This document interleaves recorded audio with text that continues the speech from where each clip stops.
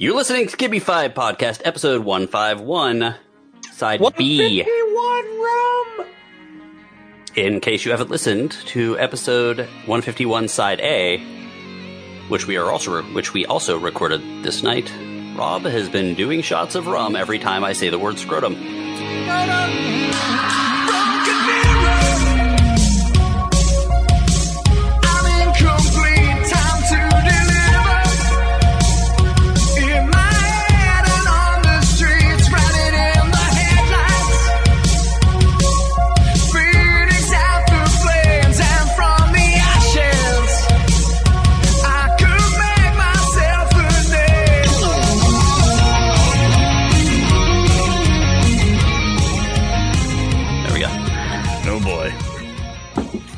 I have downed an 8-ounce glass of straight rum, by the way. Yeah. Okay, so we're going to go fast on this here. That was straight. Straight rum, baby. It's good rum, too. Guys, I got to tell you, it is my new favorite rum. Code Rum, I discovered it at the Tampa Bay Renaissance Festival. Their spiced rum is so freaking good, I drink it straight. Whew. Greg just wrote down an edit to cut it out. I actually just wrote it was recording 4. Thank you very much. You can't see that. I just wrote 4. That's all. Anyway, this is the Gibby 5 Podcast. We are a bi-weekly podcast. We review things that you loved in the past. We review things that you love today. And as a side B episode, we are going to talk about a lovely little movie from the 80s that I just learned about and foisted upon these poor innocent saps. Foisted. Yeah. Anyway, my name is Reverend Slick, and I am joined yet again by my top earner, Lexus Bling. Actually, I go by Cherry 2000. Yeah, but then everyone would be after you and trying to remove your memory chip. And take my cherry. And her intern... Do robot prostitutes have interns? They do now. Okay. Roxy Diamond. Man, I just want to go to a strip club and see Cinnamon. I'm swimming in... Oh, God. This is going to be terrible. And Frankie Mermaid. Oh, yeah. I forgot about him. And why am I called Frankie Mermaid? I don't think we're going to say it. Swimming in something. Bitches. Yes. So here we go. This is, as I said, a side B episode. We are going to talk about this movie called Cherry 2000. And we will, of course, answer our Give Me 5 question of the week. It's a weird one. But it was kind of fun to do the research on. So that is that. So let's jump right in here to Cherry 2000, which I am looking for our notes here. Guys, this is a review show. There is probably going to be spoilers in so much that I've been drinking and I remembered to actually do the spoiler when Greg forgot. But we will try to avoid any major twists. But ultimately, these are spoilers for a crappy movie that came out two plus decades ago? Yeah. I don't know. Over 2 decades ago. So if you haven't seen it, you know what? Tough shit. We're going to spoil the shit out of it. So, yeah. Don't send angry emails to Greg. It was his movie choice. Yeah. So here we go. Cherry 2000. You can check out ACP Pro. Yeah, ACP Pro, it's totally your fault. Yeah, they were going to try to be but it did not work out. It was my fault. I did not get in touch with them soon enough because I hadn't had a chance to watch the movie. And you've just been replaced with a monkey helper. I was a little concerned that the movie was going to be overly pornographic and not something we wanted to cover, but it was not. Oh, so my God. Well, that was one of my big complaints about the movie, was that the movie kind of hinted at him. The movie hinted and promised boobs and then never delivered. Yeah, it was PG-13, but I was a little scared it was going to be here's a little bit of plot and then an excuse to show just naked people, and then I wouldn't have covered it. And there was literally no boobs. No boobs. Okay, anyway, Cherry 2000, release date February 5th of 1988, which was actually supposed to come out sooner than that, but we'll talk about that at some point. Directed by that's the problem. Steve Desjardins, who I believe has probably directed other things, but I'm not going to seek them out. Starring David Andrews, Melanie Griffith. See, America's Sweetheart. Man, America's Sweetheart, Melanie Griffith, Lawrence Fishburne. Who was in the movie for all of like 20 seconds. Yep. Just he was somewhere. Maybe he was Cowboy Curtis at the time. I think. Also, Pamela Gidley as Cherry 2000. Harry Carey Jr., not the announcer for the Cubs. What an unfortunate name. Yeah, he was Harry Carey Jr. Oh, just wait. Harry Carey. Yeah. He was Mr. Anderson in Gremlins, by the way. And and my favorite name ever, Jennifer Ballgobbin. Which which doesn't have a big part, but I really was reading her name as Jennifer Ballgoblin. Even when you said it, that was what I heard. And her role in the movie is she is called Glory Hole Clerk. Oh yeah, she is. Yep. And that's why Town it was of Glory Hill. Yeah, Glory Hole. Yes. Glory Hole. Yep, for some reason. Yeah. So the synopsis: in the distant future of 2017, a successful businessman travels to the ends of the earth to find that the perfect woman was always under his nose. He hires a sexy renegade tracker to find an exact duplicate of his android wife. Oddly, fairly accurate. Well, the synopsis is confusing because it says the perfect woman was always under his nose. Yeah, is not it talking? always. It was only during the actions of this movie that this tracker was under his nose. Right. Well, but there's your spoiler. Are they talking about the tracker or are they talking about the robot? Yeah. Because then they go and say that he hires a sexy renegade tracker to find an exact duplicate of his android wife. So was his android wife the perfect woman, or was the sexy tracker the Yet perfect it's more woman? coherent than the actual movie. Well, this is true. Guys, I know your initial thoughts because you were texting them to me through the movie, and I went and locked my doors. So, what are your initial thoughts? Holy You shit! scared of androids? This movie was boring as shit. There really wasn't a whole lot of action in this movie, and I don't know about you guys, I did not buy for 1 second Melanie Griffith's character as a badass tracker. I was like, what? Even the scene where she drove through the blockade and she's like pointing the pistol out the window, bang, bang. It was like she wasn't even aiming at shit. I was like, what are you doing? Come on, give me something. And no, it's just Melanie Griffith, not known for her acting abilities. I mean, don't get me wrong, she was adorable. I think she won an Academy Award, which is why this movie. She didn't. No, Are you kidding? For Working Girl, which is why this movie came out. Well, there you go. Because I think they released this movie to capitalize on at least the award season for Working Girl. That's what I read somewhere. Yeah, she was not believable as a badass tracker. I'm sorry. No, and what made it even less believable was the ADR in this, and we've talked about ADR before. ADR happens in every film. What is ADR? ADR is automated dialogue replacement. Yeah, so you can't get a microphone everywhere, right? Those parts where they're inside of a helicopter and you can hear people clearly. They have to go back and they have to re-record their lines so they can put that in there separately. Right. There are parts of it where she's talking. She's clearly not saying the same thing. Looks like a poorly dubbed foreign film. And her delivery was so monotone in these action sequences. Yeah. Just this like, hey, we got a great job, buddy. Like, yeah, I did not like her in. I mean, she played the role of Cherry. Well, no, I mean, I feel like she was Cherry because she had the red hair, but right. E. Johnson.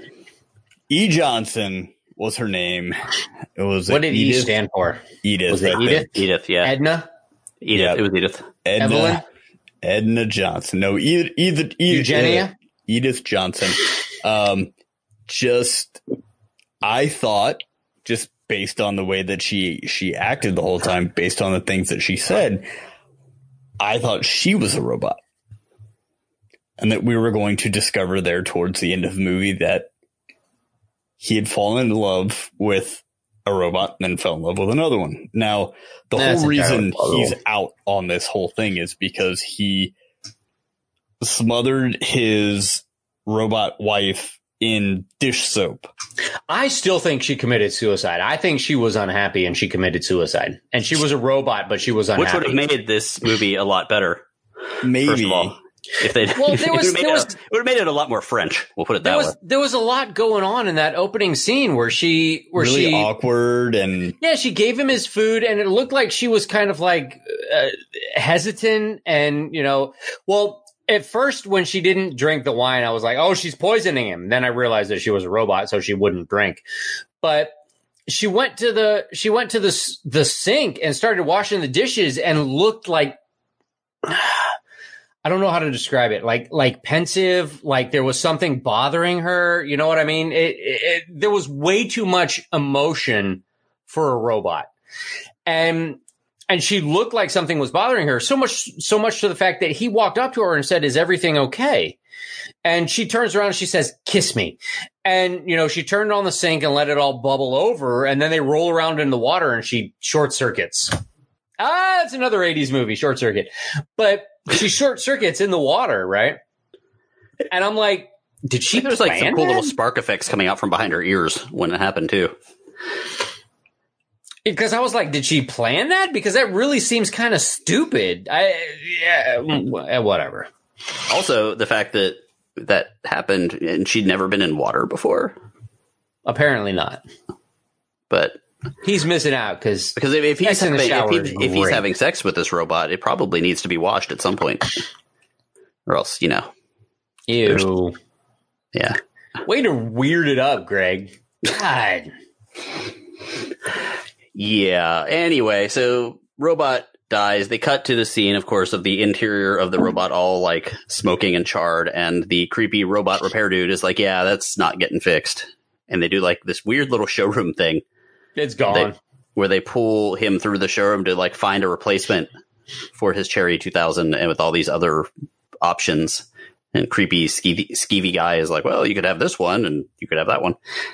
Now, what I don't understand though is that the memory chip that everybody's like, "Oh, well, you have to have this memory chip because that makes everything." I mean, the memory chip is essentially her personality. So why would that make a difference what robot you put it into?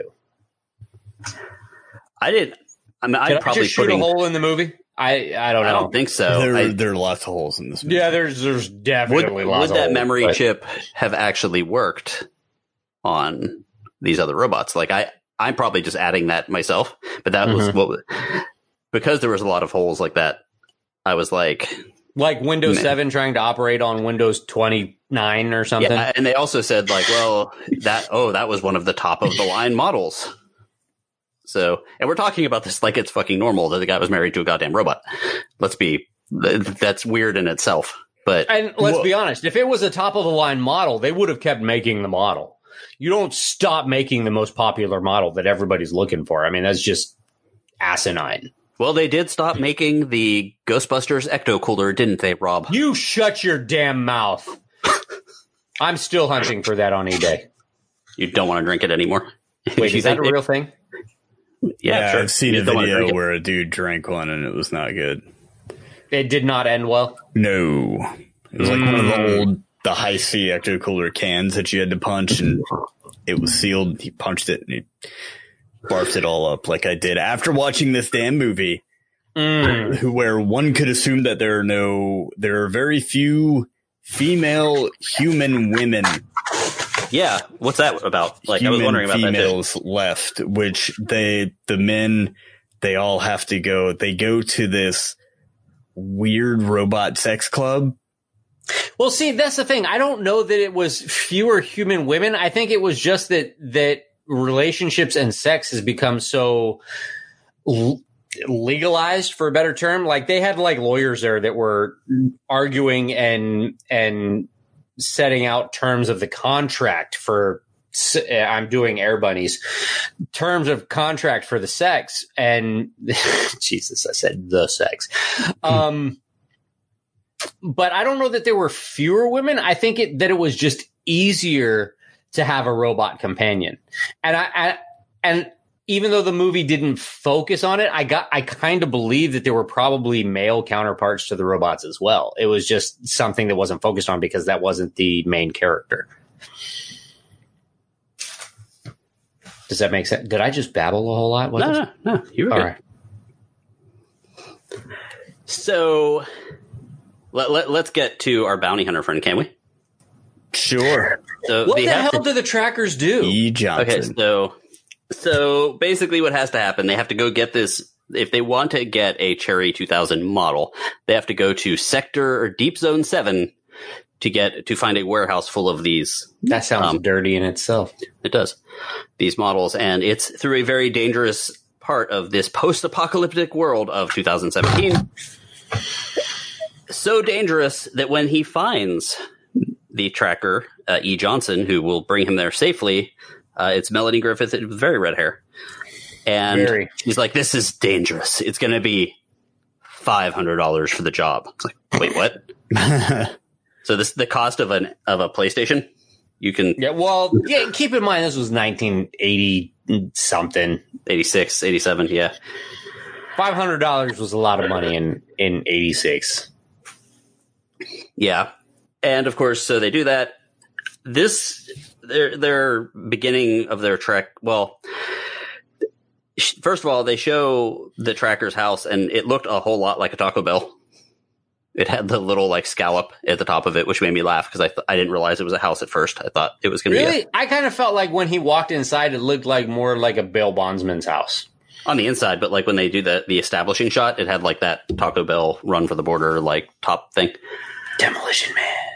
Yeah, they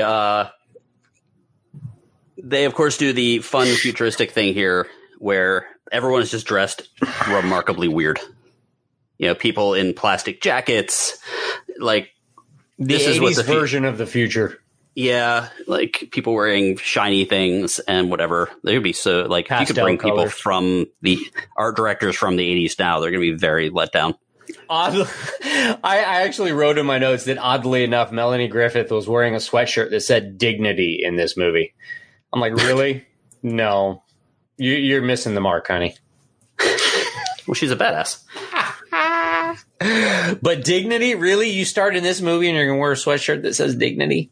No. Yeah, they, of course, just like every other post-apocalyptic wasteland movie, or in a lot of movies, they have that bar scene where like the main guy walks in and like everyone stops to look at him. The record scratches. Yeah. Music stops.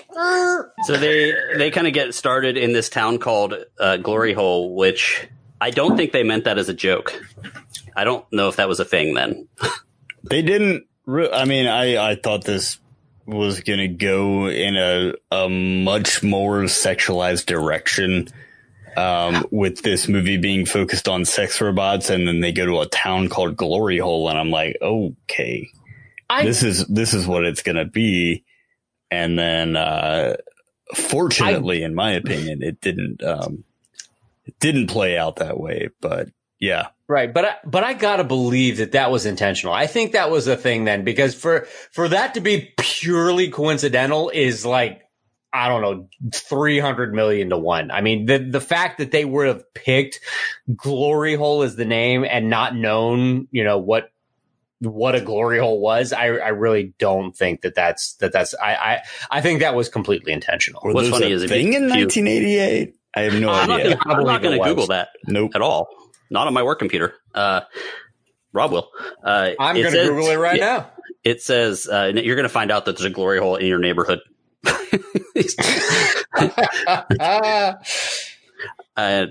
Google. It says one definition of glory hole: an untidy storage space, especially a room, which is in IMDb.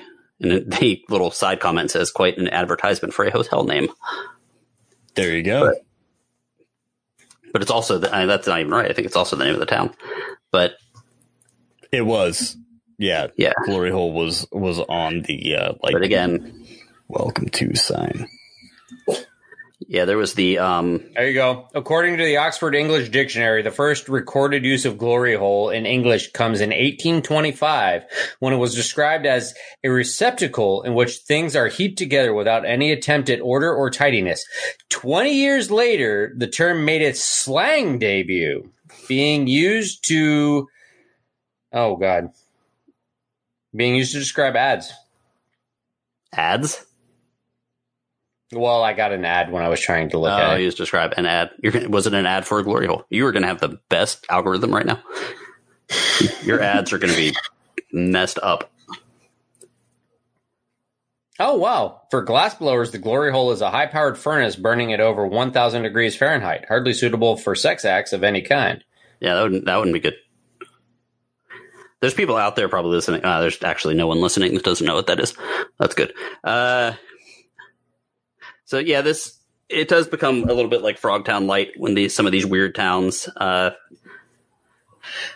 Just kind of heading in here, I did talk to our guest that was not able to be here, and he did reference the fact that this was a lot like Blade Runner 2049 in a way. And there's a lot of connections, so much so that when Blade Runner came out, that there was a lot of people that said you could make a double feature of watching this movie and then go see Blade Runner.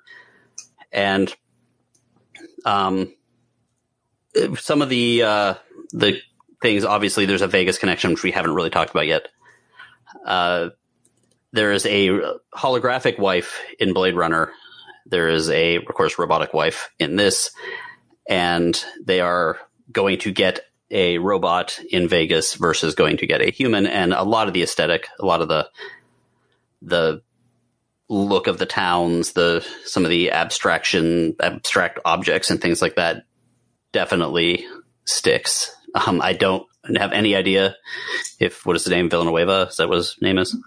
Did Blade Runner?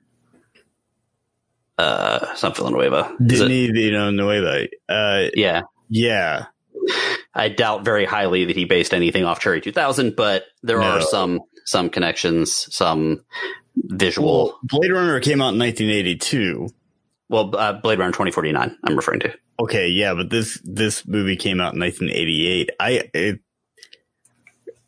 If anything, 2049 it took from the original Blade Runner. It did not take anything from this film. This film took from Blade Runner, and it did it very poorly. Oh yeah.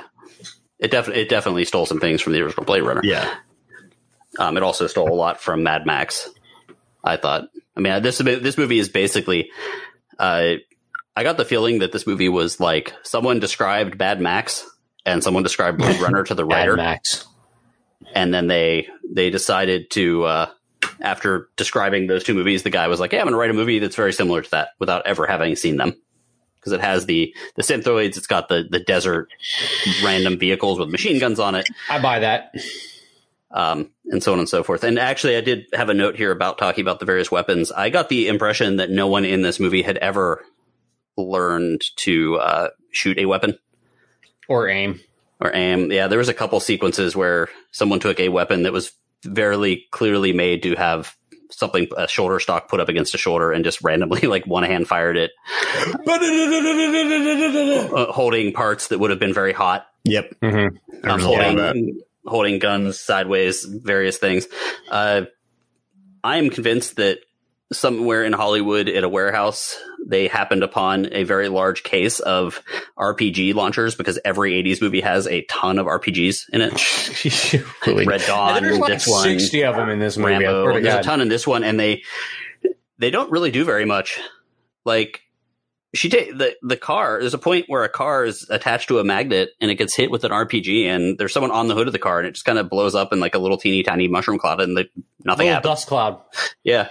I actually made a comment on that in my notes. I was like, so wait a minute. Her rocket launcher works and everybody else just shoots dust clouds? What the hell is that? And she takes out an entire plateau. Yeah. She takes out an entire mountain. I was like, are you kidding me? The RPG hits the front of a car and doesn't do any damage, basically just a small explosion. So I'm pretty sure I mean, obviously budgetary issues there. And nothing was consistent at all between the rockets, between what happens if someone gets shot, what happens if someone gets stabbed. We'll get to that. Wait, so their rockets are dust bombs and hers blows up mountains. Yep. Well, she's a badass bounty hunter. Well, what do trackers do? I still haven't figured that out. After watching this whole movie, it's like, trackers are so hated in the Badlands, I guess we'll call it for now, like Sector 7 or whatever the hell you want to call it. Trackers are so hated. Trackers must die. I mean, that's like their logo, but why? What do trackers do other than like hunt sex robots? Taking their backup sex robots. Bastards. Don't you take my backup sex robot. I guess they're just bringing people in. I don't even know what people are after him for. Were they after him for the chip? I don't know. There's so many questions in this movie that I was like, what is going on? Why are we doing? Okay. Yeah, like everyone's after him. I guess it's for the chip, but which is a little tiny mini CD at the time. It's a personality chip. Yeah, but people seem to want it. Whatever. Now, of course, you can slowly see love blooming between E and EJ and dude that I don't remember his name. There is some love blossoming, and there's a little bit of a sequence that I actually wrote down what was going to happen here, where she looks and she's like, nobody drives my car. And I wrote, he's going to drive the car. Yeah. Oh, he's totally going to, and he's going to crash the car. Sam Treadwell. You Sam Treadwell. Remember his name as many times as they said it, like he was supposed to be somebody important. I'm Sam Treadwell. I'm Sam Treadwell. Exactly. I'm Sam Treadwell from Anaheim. Businessman. Oh, Sam Treadwell. Businessman from Anaheim. In the border. Sam Treadwell. Okay. Yeah. Which nobody gives a crap, Sam Treadwell. Tiny line there. So from Anaheim. He finally gets to drive the car, and this is about 3/4 of the way through the movie. Gets to drive the car. She is like passed out. He's looking down at her, and he crashes it almost immediately into an inanimate rock. Dumbass. And she just kind of gets out of the car, like rubbing her head. Like she's like, this is my car. That's like, it's obviously souped up. It's a nice car. He crashes it into a rock for no reason at all. And she's not like, yeah, you're going to die. Like, she had just moments before stabbed a dude in the spine. And I was like, she should stab him in the spine for that. Well, and how about the fact when the magnet picks up the car and then just leaves it in the drainage pipe for like 3 days? I'm like, nobody came to like check on these guys that were going up against the tracker, and this guy, I mean, did we forget about this? What happened? Yeah, it was like the world's worst version of the Italian Job with the minis driving around in the sewer drains. Mm-hmm. Because like they didn't move. It was kind of there. And yeah, it was very weird. It was like they found sets and they're like, what should we do here? Let's do this. They like, and then like, I had to rewind this part too, because all of a sudden the lead character just kind of wakes up by a pool in like this 50s looking utopia out of nowhere. Well, he was clubbed by people. Yeah, and I'm like, how did they know, as he says? Right. How did they know that he was known to this other lady, unless she was the one who clubbed him over the head? And I'm like, I don't think that she was going out on these missions with these guys. You know, they clubbed this guy, they brought him in. Maybe she saw him as like, oh, that's my ex-boyfriend. But then there's like, why keep him around? He's your ex. Yeah, one of the two main character women in this movie, and both of them, three, I guess. And they had all at some point slept with the lead dude. They bring him to this like 80s looking town, where everyone was sleeping in boobs, basically, like these round little huts, and it had more grills than I've ever seen in my life. Just kind of there. Well, that's how you cook in the desert. Yeah, on 15 grills in a row. Yeah. And yeah, it was a weird little kind of sketchy desert town. Reminds me a lot of every other post-apocalyptic thing, where they always have like, we're going to bury mannequins half in the ground and spray paint them different colors, and we're going to have random signs, and I don't know. I know it's a budgetary thing. I keep on saying that, but just is what it is. We've seen it done way better before. We've seen it done way better after. This, I don't know how you guys feel about it, but for me, I literally, it wasn't like this movie was so bad I can't watch it. This movie was just boring. At no point was there any action that I was like, oh, this is awesome. No, there was nothing that drew me in. There was nothing that caught my attention. I was like, oh, this movie is a slog. Why am I watching this? This movie isn't good. And it was. I started watching it one night, finished the next night as a result of that, because I started falling asleep. Yeah, it took me 3 sittings to get through it. Wow. I mean, and the weird thing is it wasn't that it was like poorly filmed or that it was like poorly acted, Melanie Griffith aside with the whole dubbing thing. I mean, the movie wasn't poorly acted. It wasn't poorly filmed. It was just boring. There wasn't enough substance. I don't know. It just, I could, yeah. And the other thing, just in with that, it's supposed to be a post-apocalyptic world. They're in the desert for a while. There's all this crap happening to them, and they always stay clean. Like there's no, like well, they did go through the drain spout at one point, which would have washed them off. Yeah, but randomly for no reason. It's like as I described it, as they were walking through the drain. They were with a guy that was dressed like a miner. It was like a miner, a post-apocalyptic Molly Ringwald, and a dude in a members-only jacket in the future, which was our past. So, yeah, obviously, about as much as any of us cared about those characters. Yeah, pretty much. They didn't really do a whole lot to establish them. Yeah, he does decide to stick around for a little bit. We might have messed this up. Oh, no, I guess we didn't. He does stick around in this little village, the little boob village, for just long enough to set things on fire. He burnt down the bee hut. Bee hut. What the why do they have a bee hut in the desert?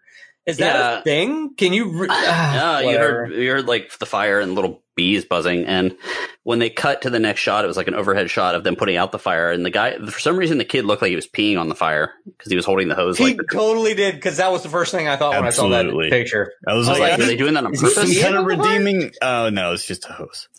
Yeah. It's a hose. The entire volunteer... That'd be awesome if the volunteer fire department just drank a lot of water all the time and ran around peeing on fires. Would have added we gotta put this fire out. It's a 12-beer fire.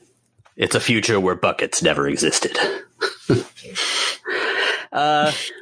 Yeah, so then they, of course, just to get to that point here, they get to the factory or the warehouse where all of the Cherry 2000s, which we stopped talking about, the fact that this whole plot and weirdness is all about getting a sex robot wife for this guy again. Nobody gives a shit. The movie is so boring. You're not wrong. They get to this warehouse. Of course, the villain,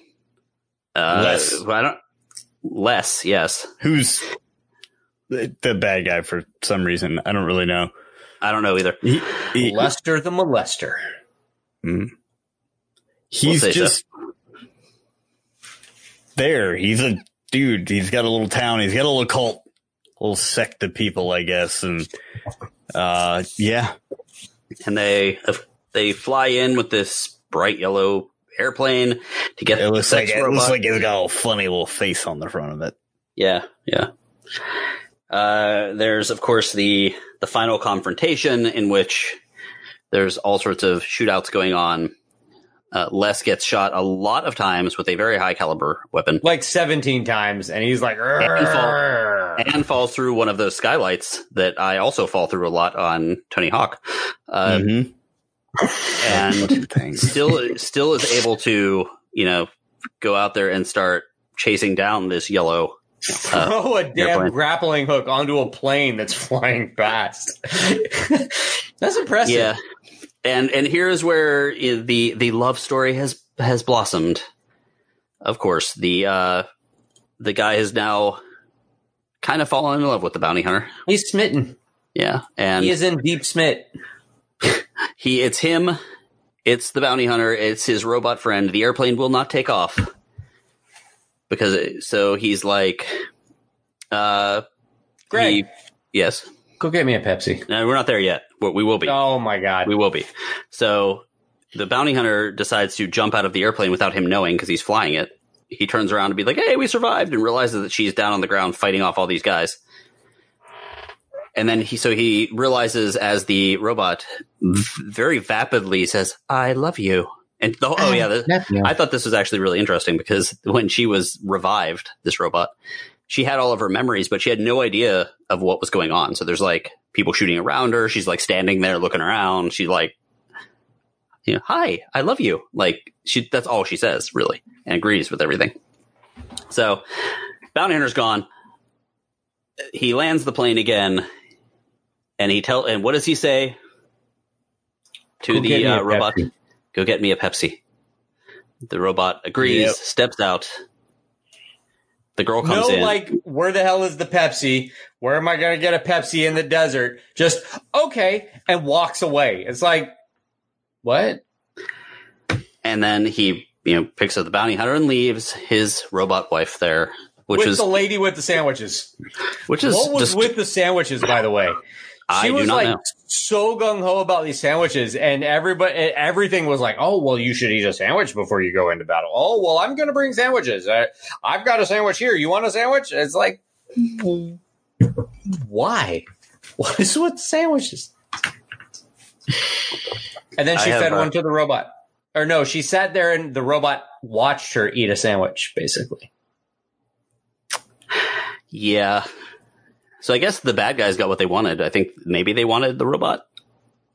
Well, but he was dead. So it was a girl who was in charge. He died because he got smashed into a sign. Well, no, not a sign. A showgirl. A showgirl on the Harrah's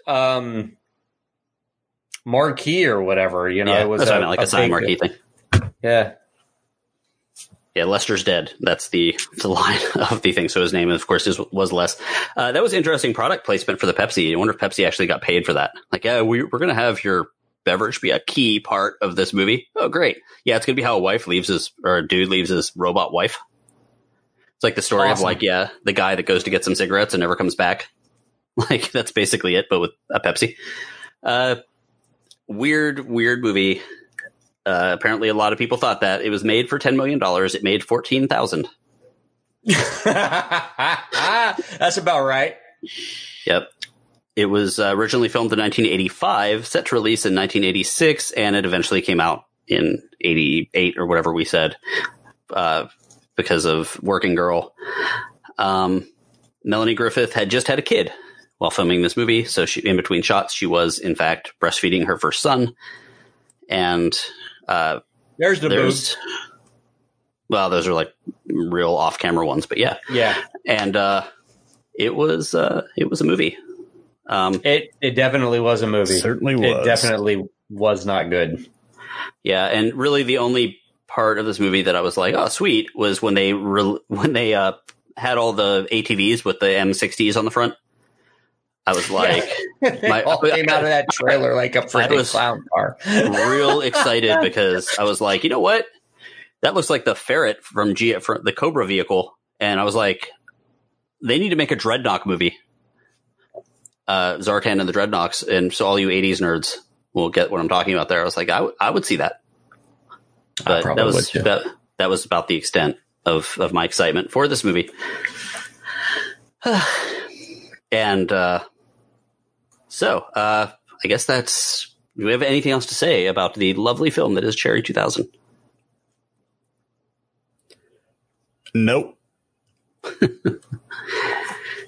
No, I certainly do not. Revival, I've also got a revival remake or RIP giant party going on outside, so I've been very quiet.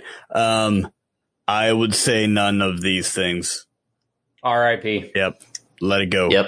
RIP. This movie has been done in different ways, way better. Now, there is one ongoing thing from this movie has kept, that collectors have enjoyed, and that is the soundtrack. It was Really? Yes. The original score was composed by a guy named Basil Polidorus. I don't know how to pronounce that, of course. It was supposed to be a soundtrack album that was released, but it was canceled because the film got shelved. So the artist basically made that his first album and sold it by mail order for not just because this is a while ago, for $20. And there was only 1,500 copies made. And because it is synth music, and those collectors of that music really wanted it, on eBay, the copy of that album was selling for about $2,500. Wow. Really? Yeah. So it's a very highly touted collector's album. Eventually they did recreate this. They a CD version of it, packaged for the limited edition CD. Was AC/DC did a version of it? No, a limited edition CD. So this album is kind of ridiculous. It's got like typos on it, and like the songs are in the wrong order and stuff like that. But I think they did re-release it. Of course, whoever paid the extra money for the original version probably was pissed that they released it. But so that's the one benefit of this whole thing. So that is our movie, or their movie. I'm not claiming this one. Cherry 2000, a weird future romp. Hey, they just posted a picture of it, dude. They didn't hold a gun to your head and say you had to watch this. I believe he said something like it was interesting. And I was like, you know what? Interesting is a lie. And it is not interesting. And I have faith in them because I enjoy ACP Pro's music, and you should too. Check it out. But this movie was boring. Now, it was boring, and as I've said multiple times, it was set 3 years ago in the future. So that made me think about movies and movies that make predictions about the future. So our top 5 question of the week. We are going to talk about movies from the past that predicted futures that already happened, and things that were predicted horribly wrong. So, like, of course, the flying car is going to be around in 1999 kind of stuff. Now, I do have one thing. This is the year 2020. We do have a penchant for predicting stuff, so guys, be careful. If you're like, dinosaurs that fart fire, it's possible that will happen sometime in the next month. They said they wouldn't die yet, but there's still a couple of months left in the year, which I did take into consideration for my list. And I'll go ahead and start it off. Do it. Number 5. Well, I've got to do an honorable mention here, and that's for a film that I will have already seen in the theater by the time this episode is released. That is Akira. Mm-hmm. The seminal anime film, manga, if you will, correctly predicted that the 2020 Olympics would be in Tokyo. Ooh. However, the global pandemic had other plans. It will now be the 2021 Olympics. Yes, in Tokyo. My number 5 is going to be The Running Man, the short story penned by Richard Bachman, a.k.a. Stephen King. A televised contest between professional killers and convicted felons. The film took place between 2017 and 2019. Haven't quite had that yet. My number 4, Reign of Fire. In the year 2008, dragons were found under London, and by 2020, the Earth is overrun with them. Still, solid choice. Again, solid choice. Couple of months left. This is the one that's going to come true. Yeah, I wouldn't be surprised at this point. Yeah, I thought you were predicting my number 3. I'm like, well, that would be Escape from New York. Mm-hmm. In 1997, Manhattan was a prison island because crime had ballooned to something over 800%. That is not the case, fortunately. And fortunately, number 2's prediction, number 2's future didn't play out for us. And that is Terminator 2, Skynet. Became sentient. AI did not take over the world. Correct. And that was predicted in 1997. Social media did. Social media that took over the world. And still waiting, because it did not come to fruition in 2015, the year that would have you believe it would, in the film Back to the Future Part 2. Go ahead. Back to the Farture. Back to the Fart Part 2. Back to the Future Part 2. Hoverboards. Not those things that we look. Or flying cars. We've talked about there are many things, but the hoverboard is the one that really stuck with me. Still waiting on that. Thank you very much. How is the skateboarding going? You are not in a full body cast? Not a full body cast. I'm still getting my legs under me. Nice. But it's cool. It's fun. It's a good time. I haven't really done any tricks yet, except for in my living room. Nice. Sully barking at you? No. Okay. He's like, I don't know what that is. Well, we got a list from a listener and a patron of unusual size. So this one, interesting. There's not a lot of description except for on the last one, and it actually works like a punchline. Okay. So I'm going with this. Number 5, Strange Days, which I've not seen in a while. I did ask him if it holds up. It was a Cameron movie. It was supposed to kind of take place at the end of the millennium, if I remember correctly. Good soundtrack. Number 4, The Running Man, of course. Number 3, Escape from New York. Number 2, Blade Runner, no Synthoid yet. Mm-hmm. And number 1, we of course got Back to the Future 2, but he said he's still pissed we don't have hoverboards or endless Jaws sequels, which is right on brand. As he was if you listened to our Jaws episode a few weeks ago, he was the impetus for doing said Jaws episode. Yes. So I actually laughed at the endless Jaws sequels. What number was that one in Back to the Future 2? I said it earlier, I think. It's like 20 something. 27 or something? Yeah. I have a good trivia question. I could probably win a round of beers at a trivia club thing. With a trivia club. Yeah. I'm going to club you with my trivia and take your beers. I haven't been in a bar even before the pandemic in so long that I don't even remember what they look like. I guess I'll go. Now, number 5. Did you know in 2004 that we were going to pioneer time travel? Just like in Time Cop. A movie that is as well known for it being wrong about when time travel is as it is known for Jean-Claude Van Damme doing splits on countertops. So, Time Cop is my number 5. Number 4, I'm going to go with Blade Runner. Flying Cars, Synthoids by 2019. Nope.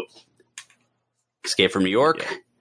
They shut down New York in 1988 to make it, or I guess things started happening in 1988, and it's set in 1997. Yeah, the crime skyrocketed and stayed that 400%. Yeah. Judgment Day, of course, in 1997, and probably like most other people, Back to the Future 2, 2000. Everything was supposed to take place in 2015, I believe. Mm-hmm. Hoverboards, flying cars, holographic signs that actually come out and can grab you. That's not a thing yet, but that's my number 1. But they got some things right, so.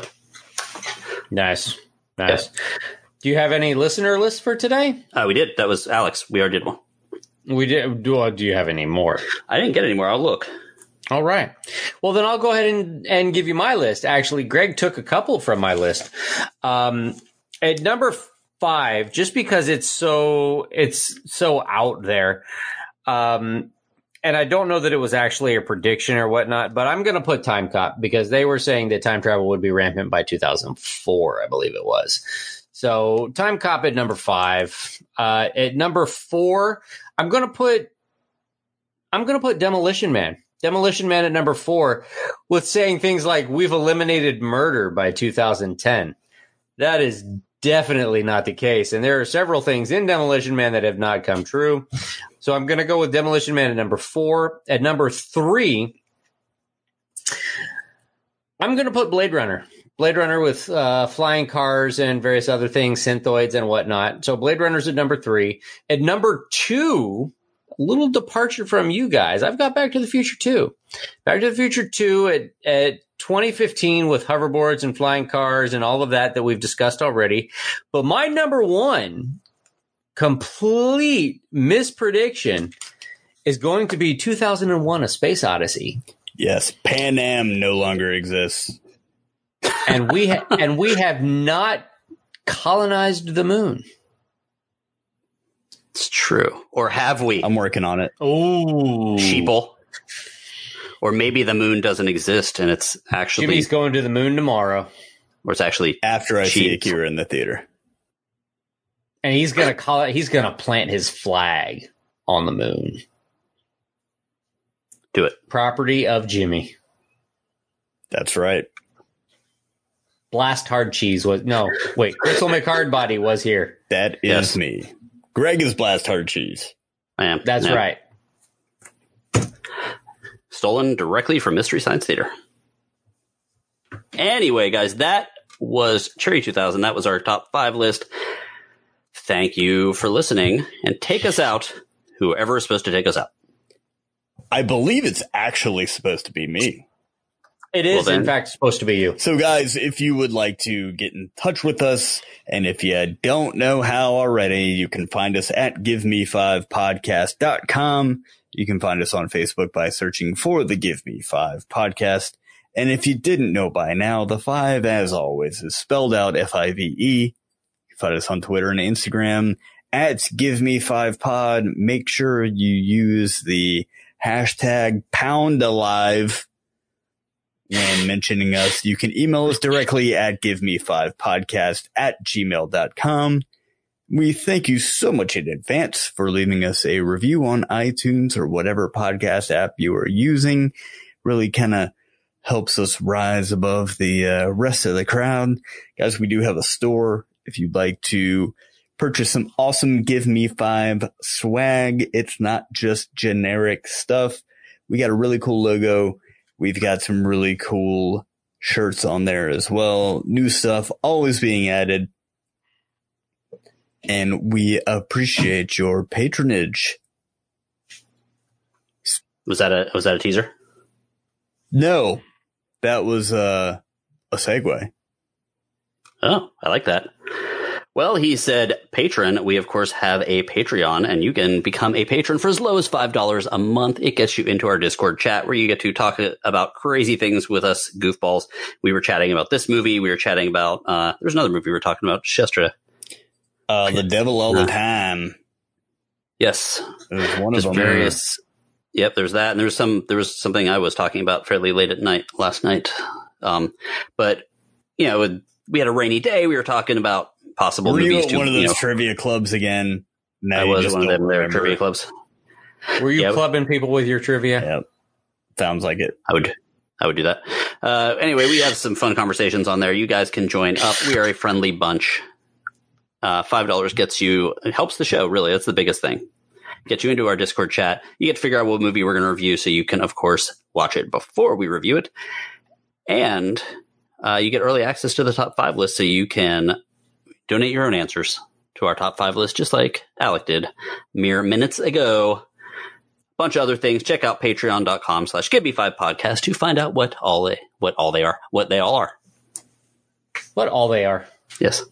And thanks for listening. Thank you so much. Good morning, good after night. Yep. Good after night. Good morning and good after give me night. Pepsi. Get me a Pepsi. Things are never gonna be the same again. To a time we're winners in the end. I'll never stop until I go. I wanna live, I wanna know. I'll never stop until I go. I wanna live, I wanna